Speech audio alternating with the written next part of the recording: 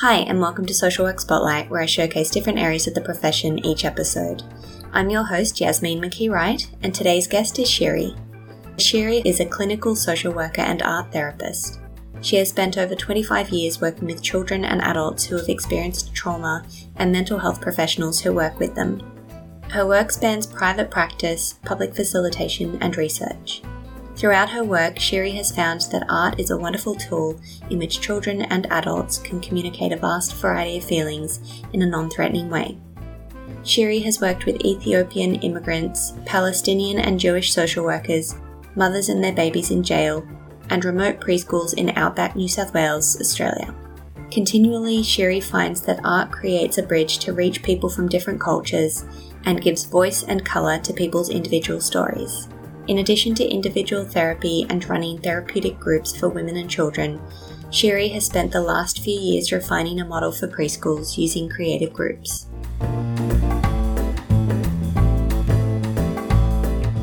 Thank you so much, Shiri, for coming onto the podcast. I'm very excited to have a chat with you about your work. Thank you for inviting me and connecting. I wanted to ask when you started as a social worker and what interested you in the profession in the first place. So before we start, let me just pay respect and acknowledge the Gadigal people of the Eora Nation, who are the custodians of this land that I'm coming and speaking to you from, and pay respect to elders, both past and present, and maybe just take a moment to welcome and acknowledge all the custodians of the land of where you're coming from and all your listeners. And it was interesting because I'm thinking of what got me to social work, and it was never anything conscious. I just knew I was going to be a social worker. But as I was thinking about this, when I grew up in Botswana, and my parents had friends, Lenny and Bill, who came to Botswana from the States. And Bill was a really kind, beautiful professor, and Lenny was this outgoing American who liked to play tennis. They were both quite elderly. At least they seemed that way for me as a very young child. And she was a social worker, and she did a lot of relationship therapy and a lot of therapeutic interventions. And I think it just really got to my heart, and it was something that was instilled way back then. And so when it was come to studying time, I just went and enrolled to social work, not having any conscious thought about it. But it sounds as though it suits you quite well and you've been able to really find your place. Absolutely. It's sort of like an inner calling. My mother wanted me to be a preschool teacher. And I just knew I was going to be a social worker, and I do not have any regrets whatsoever. Absolutely love it. But you've worked very closely with young people in your private practice, and you've also done a lot of research and a lot of public facilitation. How did you know what area you wanted to work in? So I didn't, but I started my professional journey in a little developing town in the north of Israel in bomb shelters. And so I worked with children and the families there. I was managing a mental health rehabilitation afternoon space for adults who suffered from mental health. So I did that. I think I just traveled where things were calling me and tried a lot of things, did a lot of group facilitation. I managed a parent and child center for people who were about to leave, the last spot before they were removed from home. So it was a more therapeutic, innovative center that was just built in Israel. And so I think I tried a lot of different things. I worked with Ethiopians. I worked with conflict resolution between Jewish and Palestinian social workers. When I got to Australia, I worked inside the jail systems with mothers who had their children in with them. And then I worked with remote communities inside preschools, working with a lot of Aboriginal families, Aboriginal communities, and then doing a lot of home visits to people who were marginalized. So I think I did a lot of different things, and it seems that I focus more on the trauma aspect of things rather than the age. So I do a lot of work with women and a lot of work with children and a lot of group works. Yeah. How did you find it working in remote communities? I imagine you wouldn't have a huge network around you and a huge amount of support. It was beautiful. I still work in remote communities. I absolutely love it. I've built my networks. Just create relationships and connect with one person and that builds. It's very different. It's easy, I think, not being Australian. So I am also an outsider coming into Australian and working. I think that gives a space to connect. I always think it's very interesting because I'm a white social worker, and in remote communities, white social workers is not something that is something with a lot of history and a lot of baggage. So it's coming to maybe undo and recreate the past and the future. Well, I think it's really great that you can reflect on that positionality. You come across so many different walks of life, and I think it's common to situate yourself in a position where you think, okay, I'm working with a dominant culture, but within that culture, there are obviously so many different variables. So coming from a perspective where you assume that you're an outsider, you're not the expert in the situation, I think is something people can translate across all sectors. Absolutely. And we're not, each person is an expert of their life. And if I think of the Aboriginal communities, they have so much wisdom and knowledge. And, it's co-creating and collaborating. And a big part of my work is this decolonizing methodologies and decolonizing practice, where I'm still learning, because I clinical social work, and I do art therapy, and I come in saying, these are my skill sets. This is what I do. And even remembering that in itself is colonizing, coming in and, offering, do you want to try this and do that? I think it's an ongoing process. So you've completed a postgrad diploma in art therapy, and I'm just interested to see how that has shifted your focus or shifted your therapy and perhaps enriched it in some way. So I think if we go back to where I started my journey inside bomb shelters, it was there that I very firstly was aware that sometimes when we experience certain things, words are just not sufficient. When things happen to us at a very young age, we don't have the words to express. And in trauma generally, this experience that we go through is so big and so overwhelming. Often there are no right words to express it. And that's when I went and did art therapy. And I have since just integrated the two. So I use art as a way of expressing, as a way of accessing all those things that are nonverbal, and merge the two hats of clinical social worker and art therapy. So I think the art therapy really enhances and complements the social work. And the social work is often a big part of the framework that I use. But over the years, they've really merged and become just the way that I work and support. And I think it's a way of giving people, again, the choice and opportunity to connect and create and express their stories in different ways. And how did your PhD topic develop, and what were the outcomes, and how are you then using that in your practice? So I was called into preschools to support a child who had what educators call big behaviors. So big behaviors are children that would be screaming and hitting and swearing and wrecking, and educators were really quite at a complete loss on how to deal and support these children. So I went into the preschools and I suggested that we run a group, an art group. Later, through the thesis, we called it the seasonal model, because it was inspired very much by Miriam Ungermer's concept of Dadiri, which really means deep, quiet contemplation, a deep awareness, and allowing things to unfold in their own time, just like the seasons, which is not something we do, not in the Western society, but definitely not in preschools, where they have a very strong agenda and outcome oriented, and we've got to achieve a lot of things and do a lot of things. And so what I suggested is that we create a pocket of time through the day, consistent time and day, and an educator, and we co-facilitate art group where it'll give these children an opportunity to express themselves and share their stories, and at the same time sit with the educator after the group is run in a reflection to think, hey, what happened in the group? What did you notice? What's going on for you? Because another big part of the way I work is the use of self. I think because we are often the tools, us therapists, educators, we bring a lot and we use ourselves in order to both understand and create that connection.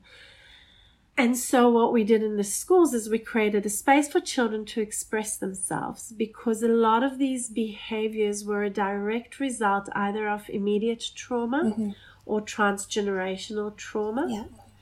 And then the behaviors, what we found out is educators themselves are very much vicariously traumatized by this work. This work really impacts you, both when you really are connected to a child and then you hear this story, you'll be up at night thinking about it. But then also educators themselves have gone through their own trauma. So being present and being available is not something easy. So the thesis itself was to develop this model and this way of working and understanding it.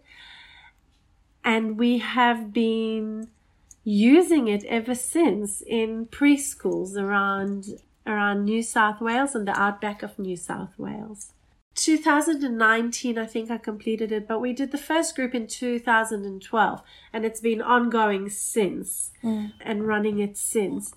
And I think this, again, the decolonizing methodologies, this awareness of the system and the system that we work in, awareness of how much, we talk theory, but to see it in action is very different. To see the transgenerational trauma playing out is still mind-blowing, how it affects this very young generation. To, what keeps, what is changing in me. Educators, they work so hard. I think they show up every single day. They give their hearts and soul to these children. And they're often, because children spend such a long time in daycares, in preschools, in school environment, often educators become akin to their professional carers and are able to create a very different relationship from the ones these children have at home. So to be aware of just how hard these educators are working and how much they're holding emotionally, that really keeps blowing my mind away. Yeah. And then how little spaces they have to actually explore and reflect and process what they're doing and have a professional guidance to understand the complexities of trauma, the complexities of different attachment styles. It's a lot of things that they don't study. Yeah. And what is your current role then? What kind of things come up for you on a day-to-day basis? So I guess I have a few hats. I still co-facilitate and implement the seasonal models in preschools around New South Wales. I do a lot of supervisions, both for directors, principals, social workers, art therapists. So that's a different hat. And then I've got my clinical practice where I see women and children. And then on top of that, I do some writing, working on that part. And then have created an online course to explain both the fundamentals of trauma and of art therapy, so that it's more accessible and clearer to understand. And how do you find the time to wear all those hats at the same time, plus have a family? It's obviously very busy for you. It's very busy, and I read this story once, and I don't know who to credit it, but it must have been one of those Facebook stories where a woman who was very busy and a very high CEO was asked this question: how do you balance all these things? And she said what she does is she differentiates between glass balls and plastic balls. And the glass balls, you've got to keep juggling, and you've got to make sure you don't drop them, because if you drop them, something will break. The plastic balls, you can let drop, or you just don't juggle. And I think the first thing I try and do is separate the glass balls from the plastic balls. The second thing is I let a lot of things drop. And I think it's just part of my explaining to people when I work. I I do things when I can and the way I can, and I prioritize relationships, and my sessions and everything else happens when it happens. Yeah. No, that's a really interesting way of looking at it. I guess then you're supporting clients, communities, professionals who experience trauma either directly or indirectly. How do you look after yourself within all that? So I practice what I preach. I have my own supervisions, and I do 2 supervisions. I go to therapy, and then I play a lot with the things that we suggest. So hydrating, drinking a lot of water, making time in nature, starting my day with a few minutes to myself to just check in. Hey, how are you doing? What do you want? And I play around with them. So I think each stage of my life, or each, sometimes week and months, I will need different things. So it's being very attuned to what I need and how I can support myself, and blocking time out. So I think, the big part of the seasonal model is we block time out to do the groups, because you can't sit and do the groups the whole day and, let children create the whole day, because this still is the curriculum. I think the same with my own kids. So we plant times, moments where we sit and we create together, or we do fun things together. And so then I know those are in place. And I similarly do things for me where I know that that's put in place, and I'll work around that. In order for us to be able to do the work and to do it well, we need to, part of the work is the processing, and that takes time. And part of the work needs to be that reflection and self-care. I'm looking for a word that's better representational of self-care other than self-care, because for a lot of women, self-care is very indulgent. It's selfish. It's something that you can only do when you've finished everything else. And I really think when you work with other people, having a time to reflect, having time to digest all that information needs to be part of the work that we do. Yeah. One of my recent guests on the podcast was reframing that concept, and she says it's more about allowing kindness than self-care, because you're not necessarily creating space or time or energy to do something. It's just about that awareness and that mindfulness and that conscious effort to find space within your day to allow that kindness and to allow yourself to feel the things and do the things that you're trying to cultivate in other people. So that was an interesting phrase. Absolutely. And I love this idea of conscious making time, because we don't. And there's always something that's more urgent and more pressing, and we tend to think we're okay and we can cope and we'll take that time later. But what I find is that by the time later comes, we're dealing with panic attacks, exhaustion, people wanting to leave work, a flare of mental illness, a physical illness. So it really is to create that consciousness and make time. And I like this idea of kindness. And I think the same, with my own kids. If you have a child, what would you suggest that they'll do? It always blows my mind how when you're dealing with a child or a client, you come up with a really good strategy of how to allow time and space and how to restructure your day. But when it comes to us, we don't always do that. Yeah. Yeah, I think it's a lot easier for us as professionals to provide kindness to other people than to ourselves. It's about that modeling. It's about demonstrating, you can do this, I can do this, we can do this together. Let's just create space for it, but also create a language where we can articulate what it is that we need. Absolutely. I think it's really important that people hear that professionals such as yourself have had to cultivate that over time. It's not something that we're just, we wake up one day, we finish our degree, and we're all of a sudden fantastic at self-care. I think there's an expectation when we're leaving university that through our placements or through whatever theory we've covered, we're really good at that and we understand the concepts. But it is a lifelong process. It is something that we develop over time as professionals, and we don't have to get it right all the time. Absolutely. Some people are better at it than others. For me, it's been and still is a lifelong learning. And I think it's one of the biggest things that comes up with every single professional that I work with, psychiatrists, psychologists, managements, educators, everybody really struggles with finding time for themselves, for the self-care part, for the inner kindness part. I always think in order to heal, we need that connection and we need to be empathic. And self-care is the equivalent of that empathy, except instead of it being external, it's internal. Mm-hmm. Yeah. What would you say is the most challenging thing about your work? What do you like the least?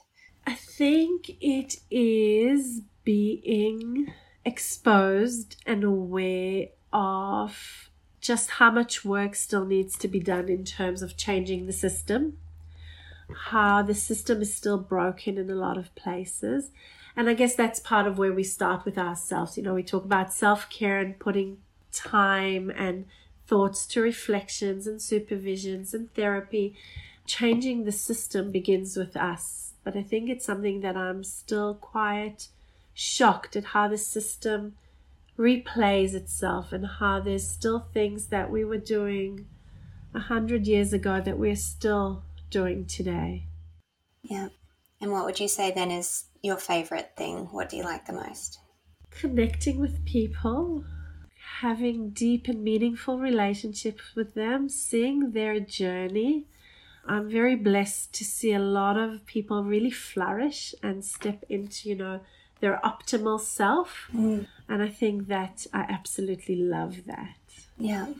How has COVID impacted on the work that you're doing? Because if you're working with children, families, young people who are so used to routine and structure in their day, going out to preschool or going out to school, obviously people are stuck at home. It's gotten a lot better in Sydney, but I think that's part of where some of your work has been really important in supporting families to do activities at home with the art or with the gardening and giving them the, not permission, but telling them that it's okay to do things at home and that's actually part of school or part of study. You used the word permission, and that was the word that played in my mind. I think not only permission to do art, but permission to know that this is a real difficult time we're going through, that it has impacted all of us, that, I think families that have been experiencing trauma, it would have re-triggered a lot of the traumas, a lot of their own past stories. Mm-hmm. And so to just this permission to know that this is a really turbulent time and whatever they're going through is okay, it's part of that. I think a lot of people had this thought of, we're at home now, we need to enjoy this time. And it didn't always happen that way. And I think that was the very big things that I was dealing with. The other thing is a lot of the daycares I was working with were still open. And so educators were really finding themselves in this position of, on the one hand, showing up to work and really being available to the families they worked with. And this was really families, not only children, because a lot of the parents came to the school to ask for support, to ask for advice, to share their own anxieties. And so the educators had to be there for the families, and at the same time have their own families and their own worries. So to create a space to just digest and come up with a plan for that was really big, with a lot of educators, but mental health professionals as well, because they were still seeing their clients, and a lot of clients had increased needs. There were more clients. So how do you make space for your own anxieties, your own coming to terms with the uncertainty? And I think that was in terms of clients. And for myself, I think I learned that you can do art therapy via Zoom. You can do group supervisions on technology, whereas before that I was just very much a face-to-face person. And I think it takes a lot of energy to just, deal with things that you don't know and learn them as part of the process. Yeah, it must be so hard as a teacher, as an educator. You work so much on preparing, whether it's a curriculum or just structuring a day. And when you're dealing with something like this that's unprecedented, all of a sudden it's thrown your plan out the window. And as you said, you've got all those background influences. You need to be mindful of what those people are dealing with in their personal lives, and then bringing that to the professional world and trying not to let it impact. But of course it's going to. And then when you know that it impacts you, if you make space for it, then you're not working so hard to repress that and pretend everything is okay. Mm-hmm. That seems to make a difference. I guess it comes back to that modelling you were talking about, and just demonstrating to people that it's okay to break down and it's okay to struggle with things. And we're humans, it's our common factor. We're all humans.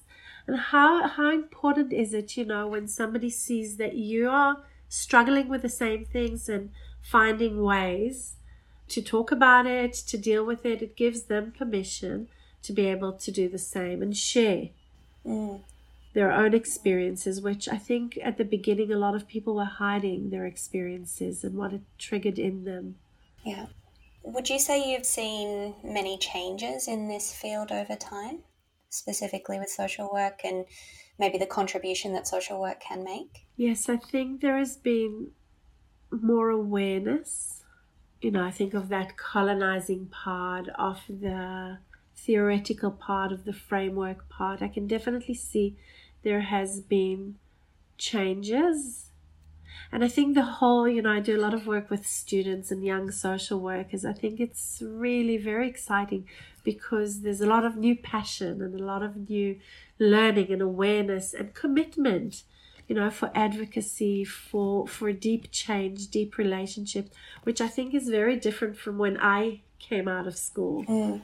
It's a different framework, and people are able and willing to do a lot of inner work so that they can be the best therapists for their clients. Yeah. Things that are very uncomfortable, every time we talk about colonizing and institutionalizing, I think it's not an easy conversation to have. But it seems to be much more open, and people are much more willing to have those conversations. Yeah, that's good. What would you say then is your hope for the future of social work in this area? If you were to get your magic wand out, what would it look like?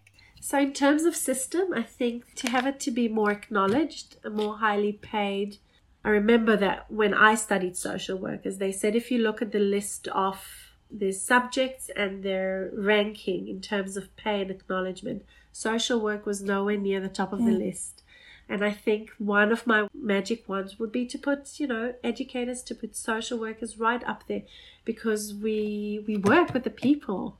This is how change is going to happen. So that would be my one big change that I would love to see happen.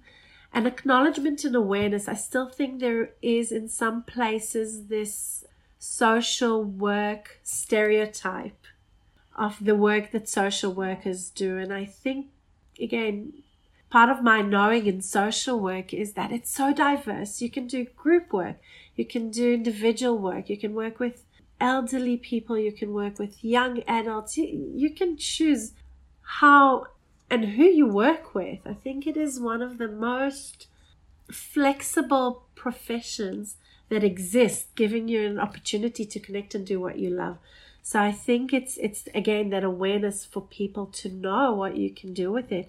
And then for social workers, when they go out of studying, to be able to really tap in, because I do see a lot of young social workers looking for a job and just so keen to find work.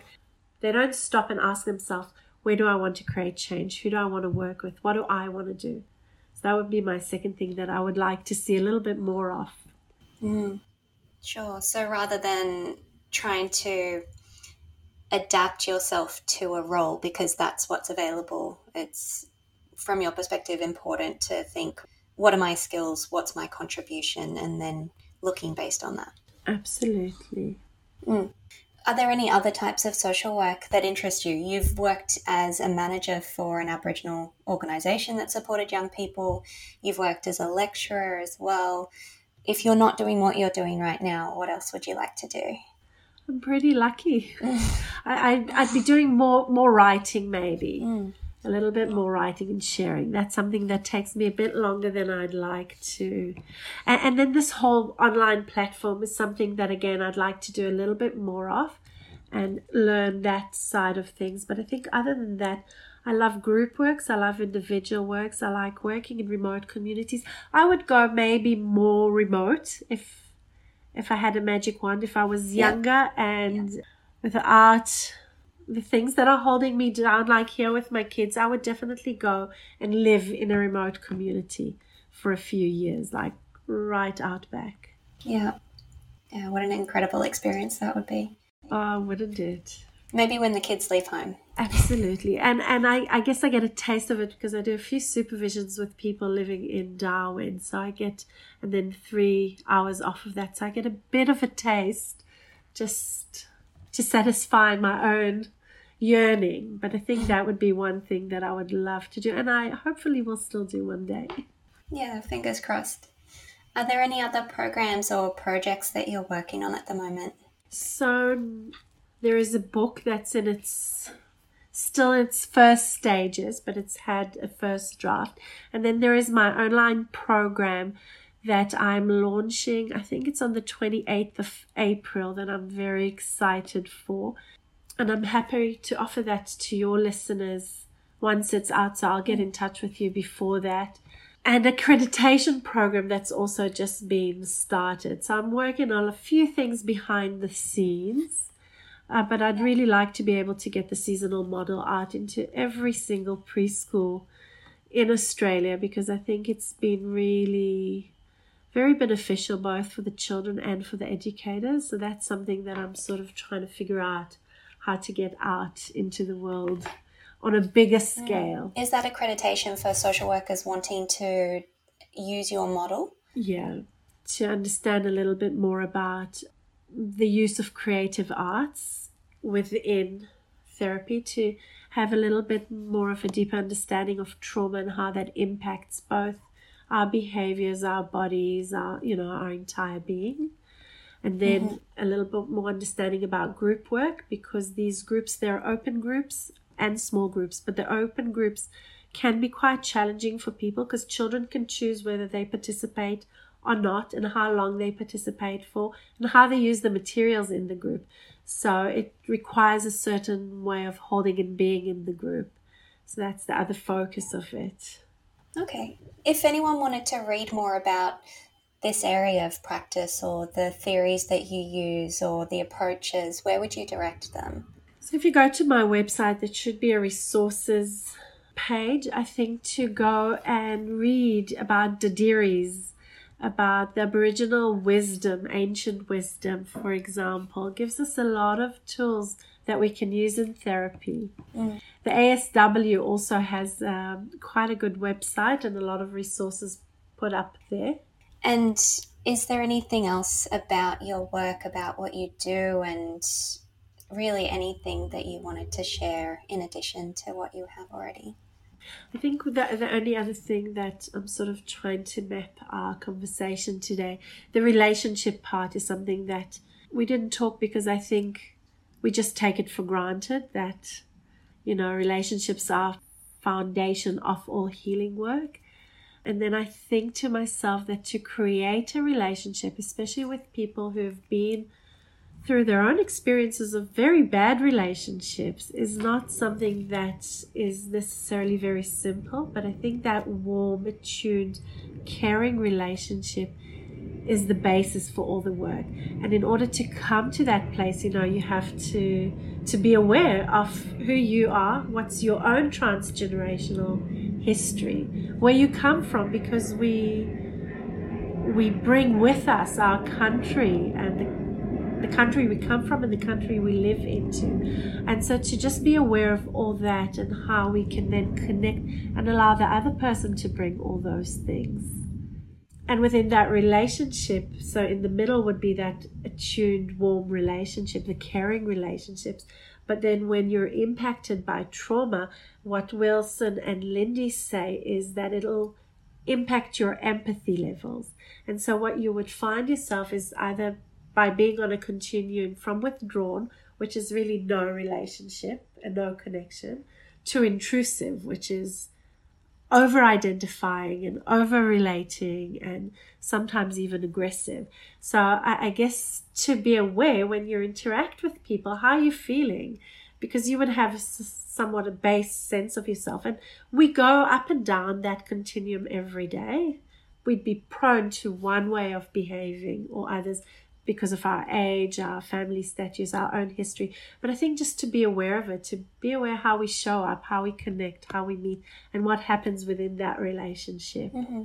Yeah, so I guess what I'm hearing from that is that there's obviously something very special about you and about other people that do this sort of work, about that relationship to the self and the awareness of what you personally bring to art therapy and this field. But what do you think it is about social work and our training and our history that makes it a good fit for this type of work? So I think it's not necessarily for art therapy. This relationship idea is for social workers. I think art therapists rely a lot on the art as a different medium and a way of expression, but this relationship and connection, that's what us social workers bring. And what we bring as well is this, there's the person, but the person is not, which is, I guess, what I was trying to say. The person is a part of his family, a part of his community, a part of his country. And I think that's really a very social work way of looking at a person and being aware of their entire beings and who they are and who we are. So that connection then is allowed because of that awareness. I think that would be very different than a clinical psychologist, for example, a psychoanalyst who would look at one part of the person, whereas us social worker, we really try to look at the entire being and understand that the person is made up of all his present and past experiences, but transgenerationally as well. No, it's really good to tease that out and to help people understand, especially if they're trying to understand the difference for people who may not have studied social work or they may be interested in studying social work. I guess understand the difference between what a clinical psychologist would have expertise in and what a social worker training would involve. So yeah, it's very much about those systems and the structure and understanding the history and how oppression can impact upon things and how trauma impacts on people personally and intergenerationally, as you're suggesting. Do you find you use that in your work, this understanding? Very much in my work, because my work is supporting people who are severely injured in workplace accidents. And while it might sound completely removed from what you're doing, it's a completely different population. You're dealing with people who have their own complex context to, they've had this whole life before their workplace injury and they've got their own traumas potentially. They might be migrants. A lot of our people who are injured are very poorly paid, poorly skilled, poorly supported people who are working in labouring industries, and all of a sudden they're thrown into this world where they're not in their contained, supported community. They're thrown into this world where their health literacy is really poor, their experience with authority is really difficult, and then forced into a world where they have to quickly understand, what is this injury? How does it affect me? Am I ever going to be able to return to work? And you can't just possibly work on one area of someone's health or recovery. It has all that contextual stuff behind it. So it is a very interesting field of social work.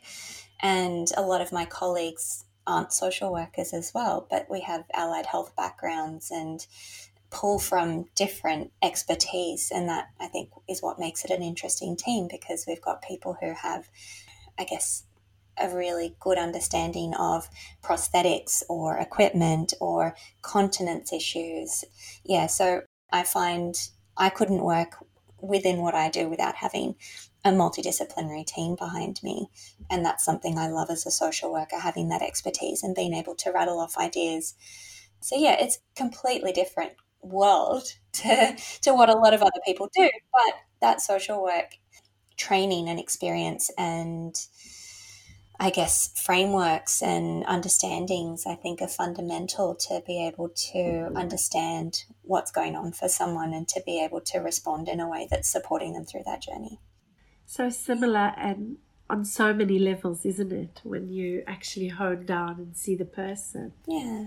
And I love that multidisciplinary teams. I do a lot of work in multidisciplinary teams. Mm-hmm. And I think that's another thing of social work. We're often a part of a bigger team. Yeah. Which is so wonderful. Yeah, and I think we enrich each other. We learn so much from our colleagues, and hopefully I like to think they learn a bit from us as well. Yeah.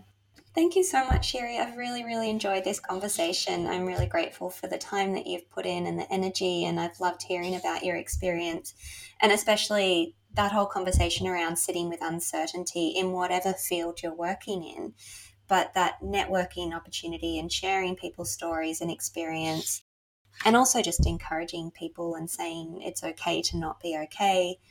But I think what you've also said is you've traveled to where things are calling you. So you've been open to opportunities that have been interesting for you, even if they're kind of scary. And hopefully that's what people can strive to do, is just go out of your comfort zone a little, because that's where you start to learn and that's where you develop as a professional and as a person.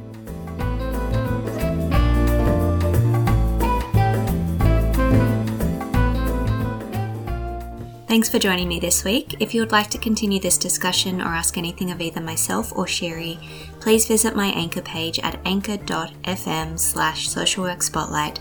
You can find me on Facebook, Instagram and Twitter, or you can email swspotlightpodcast@gmail.com. I'd love to hear from you.